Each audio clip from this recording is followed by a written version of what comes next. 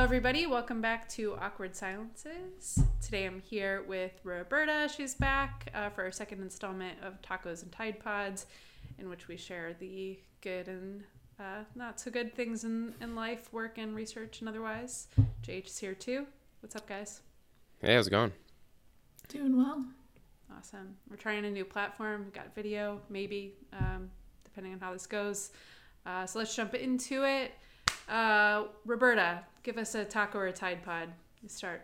Yeah, I'll go with the taco. The research team at User Interviews has been rolling out like our research repository over the last few months. And it just feels like over the last few weeks, everything has come together. So that's been really exciting. We're doing like reporting for the team, for JH's team, a number of the PMs. Yeah, and it's like such a beast. I had no idea how much repositories, like how much work it was going into it initially. Lots of lessons learned too. So, yeah. Yeah. I heard a stat yesterday in our monthly product pulse about the number of insights in this piece of repository. I can't remember the number, but it's a lot. A lot. Yeah.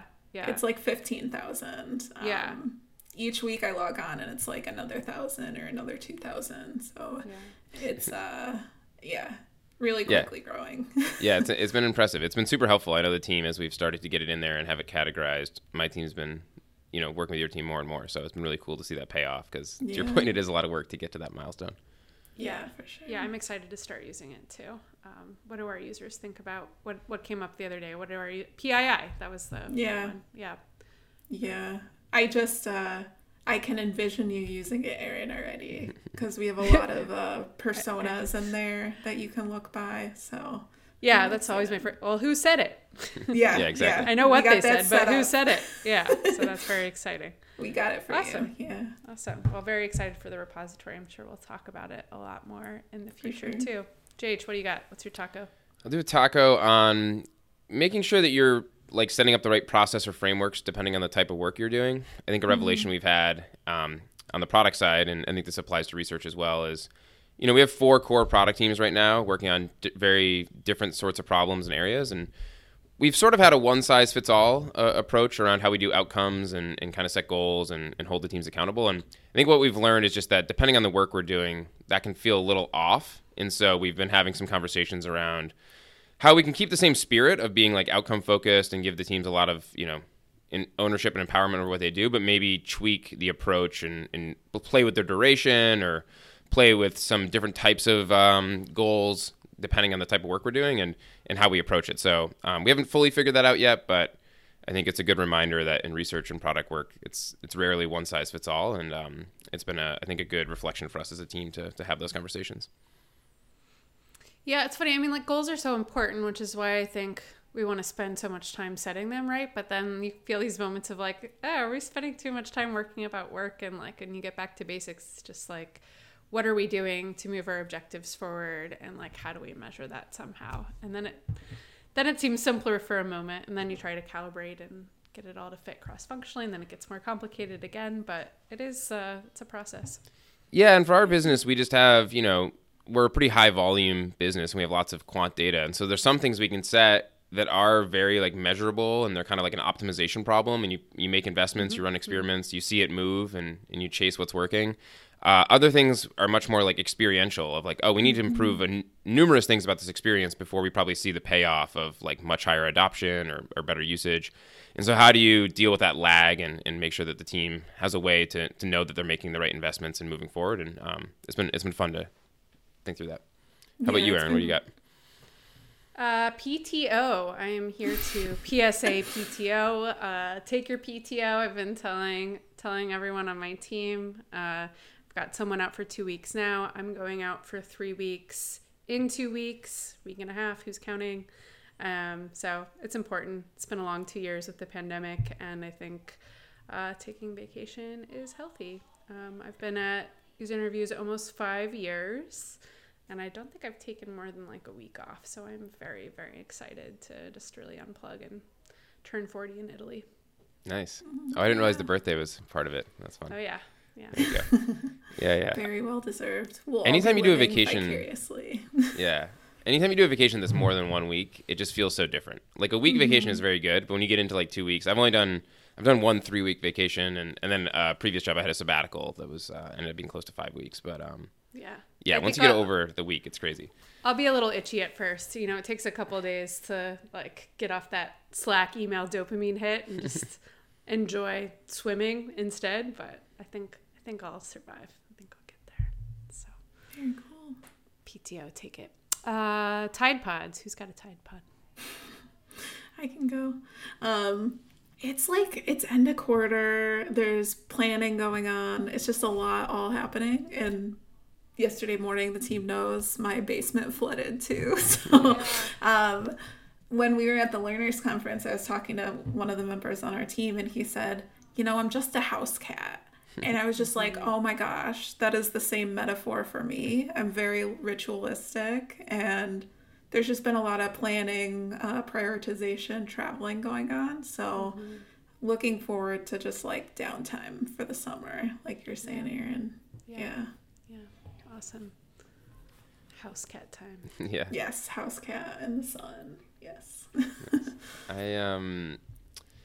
My Tide Pod, I've been over the last couple weeks trying to do a lot better with being like more intentional with my time and being like, if I could get a couple like focused sprints, throughout the week of like things I need to get done, that'll be great. And I think my own expectations were a little detached from reality. I was like, I could probably get like 6, 7, 8 like focus blocks where I do like heads down work for half hour to an hour.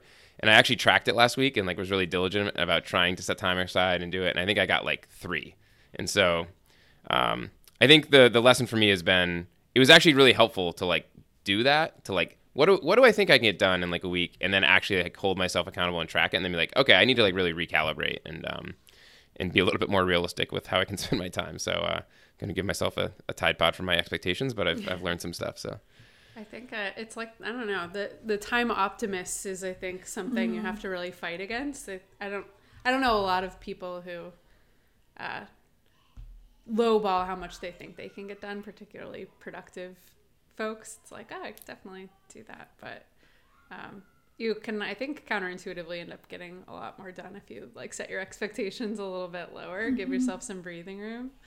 I don't know. I know I feel that way when I like have an hour of, I have an hour, like not urgently like staring down the barrel of something I have to get done. It's like, that's where creativity comes from and ideas. And and I think when you are inflating what you think you can get done, then you're like kind of always feeling like you're playing from behind and you're stressed and it's a hard place to do good work. So if you're a little bit more honest of like, I can get these 2 or 3 things done, that'll be good. The joke I think of in my head, or the analogy, is when we had the second kid and we had an infant and a toddler, we would really just like tell ourselves on weekends, like we just really like, we can get one thing done today. Like we will do one thing and that will be like a huge win. And it was like so freeing to just be like, we're not going to clean and go to the supermarket and do whatever. It's like one thing and then that's it. And I think kind of need to do that with work a little bit too. Absolutely. Yeah, so true. Essentialism is one of my favorite books that I actually read on a recurring cadence for that very thing. It's just like, simplify as much as possible. Nice. I don't think I've ever reread a book in my life. I have it very rarely. Not many. I have few. So many books out there. Yeah. Essentialism. What else is on your reread list, Roberta? Oof. I read The Alchemist every once in a while. That's a good one. It's usually books because your perspective changes so much, right? And I find that I look at things from different perspectives, or it's like revisiting, like, oh yeah, I need to incorporate this again. I almost don't want to, because like the only books I would want to reread would be my favorite books, and then I would almost certainly, at least I think I would, like them less than when I did when I was like younger, more impressionable, like whatever magic alchemy was there at the time. Yeah. Well, no, who knows? Maybe you find a new way to love it. Also, might not be the whole book. It might just be a chapter. Sure. Yeah.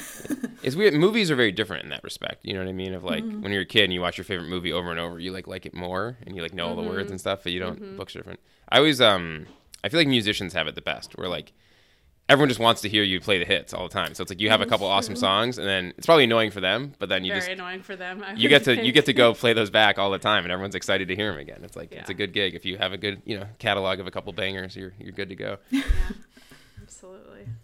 Need a couple banger books in my repertoire.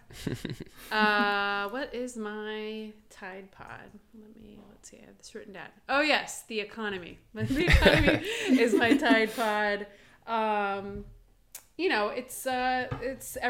economy is cyclical, right? I do not claim to be a economist at all by a long shot, but it is cyclical. And COVID, and there was the panic, and then there was everyone staying home and Zoom and order all your stuff at home and e-commerce and this huge boom, and then tech boom, and it's like, is it gonna burst? And no, we're good. So I don't know. I think people are losing their jobs. It's sad. You hate to see it, but hopefully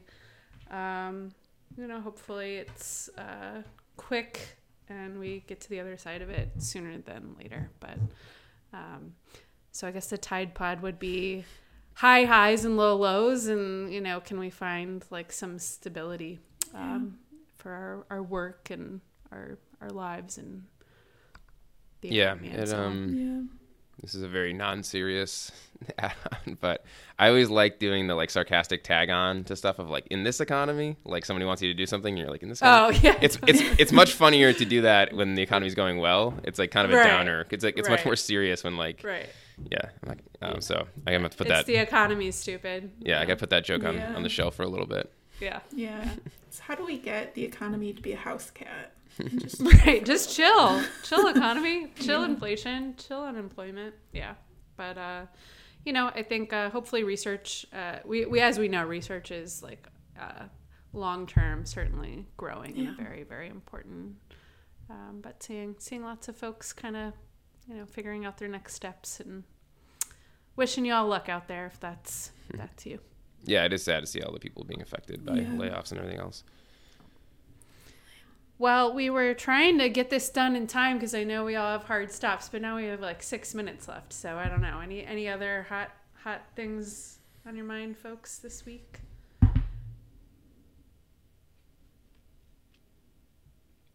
This is awkward and silent. No, I don't think we need to keep this in, but I've been thinking a bit about like working, in meetings versus async. And I think the thing that's tough, that gets underappreciated with meetings is like, yes, it takes up time on the calendar and it chunks your day or whatever. It's like, but everyone's going to show up and pay attention to the thing for like the 30 minutes. Yeah. Pay attention to some degree. Yeah. Whereas like, I feel like what's tough about async, if you don't have the right culture processes around it, is like, I share this doc. Can you look it over by Wednesday? And it's like, most people are going to make time for it and get back to you, but some people don't. I'm guilty of that too. And it's like, so that's the piece of like, when you put the thing on the person's calendar, you're kind of like giving them the to-do, which is like invasive, but also like makes it happen. And so, and I know like Erin, your team does a good job with Asana and other tools. So there's other ways around it, but I don't know. I've just been thinking about that, but it is true though. And everyone has different notification set. This is such a minutia of like digital remote work, but everyone has different notification settings on how many apps do we use that have a comment function, right? Asana, like all the Google stuff, Figma, Notion, the list goes on and on and on. And then, folks have different settings for how they get notified about stuff they need to comment on. And like, everyone's just supposed to know what everyone's settings are. I don't think so. So for example, like take a Google Doc. I only get notified if it's my doc that I created or someone tags me. So every once in a while, I'll find some comment that was clearly meant for me that's like on a thread I'm on that I didn't know about like 3 months later. I'm like, oh God, I really wish I had seen this 3 months ago, but I didn't get notified. But yeah, what I actually do for Google Docs particularly, like if I know it's one there's going to be like discussion in that I'm curious about, it's like, oh, it's a goal setting doc, I want to follow this, is you go up into the little bell or the comment thing, you can change it so you get notified about any comment. And so if I go into a doc that I know is going to be like that, I'll change it right away because I'm like, I'm going to miss stuff otherwise. That's smart. That is smart. Maybe, maybe it's like what you don't know won't hurt you. So maybe I've just missed out on work I didn't need to be part of. Yeah, I don't know what I've been trying to do to feel more comfortable with like the notification stuff. I've just been really making it clear to my manager and my direct reports that here's my cell phone number. Like I make everyone text me so I know they have it like in there somewhere. And just being like, I'm gonna manage my notifications how I need them. But if you ever need me, just like text me. Like that's fine. Like I'll always see a text. Like not a big deal. It can be like very minor stuff. It doesn't need to be like a fire drill. But that way I can like close Slack, close my email, and like not freak out for a little bit. Yeah. Same. Yeah. I've been embracing the closing out Slack a lot more lately. Yeah. But it is that like people need to know what people are doing. So how do you do that at scale? Yeah, good stuff. Yeah. Well, it's been real. I hope everyone has a good rest of the week, and we'll talk to y'all later. We've got this new tool, so we might do like audience live streaming, call in. I don't know. The world's our oyster. It's going to be dope. So stick with us, and talk to y'all soon. Thanks, Roberta. Thanks, JH. See ya. Thanks. Bye.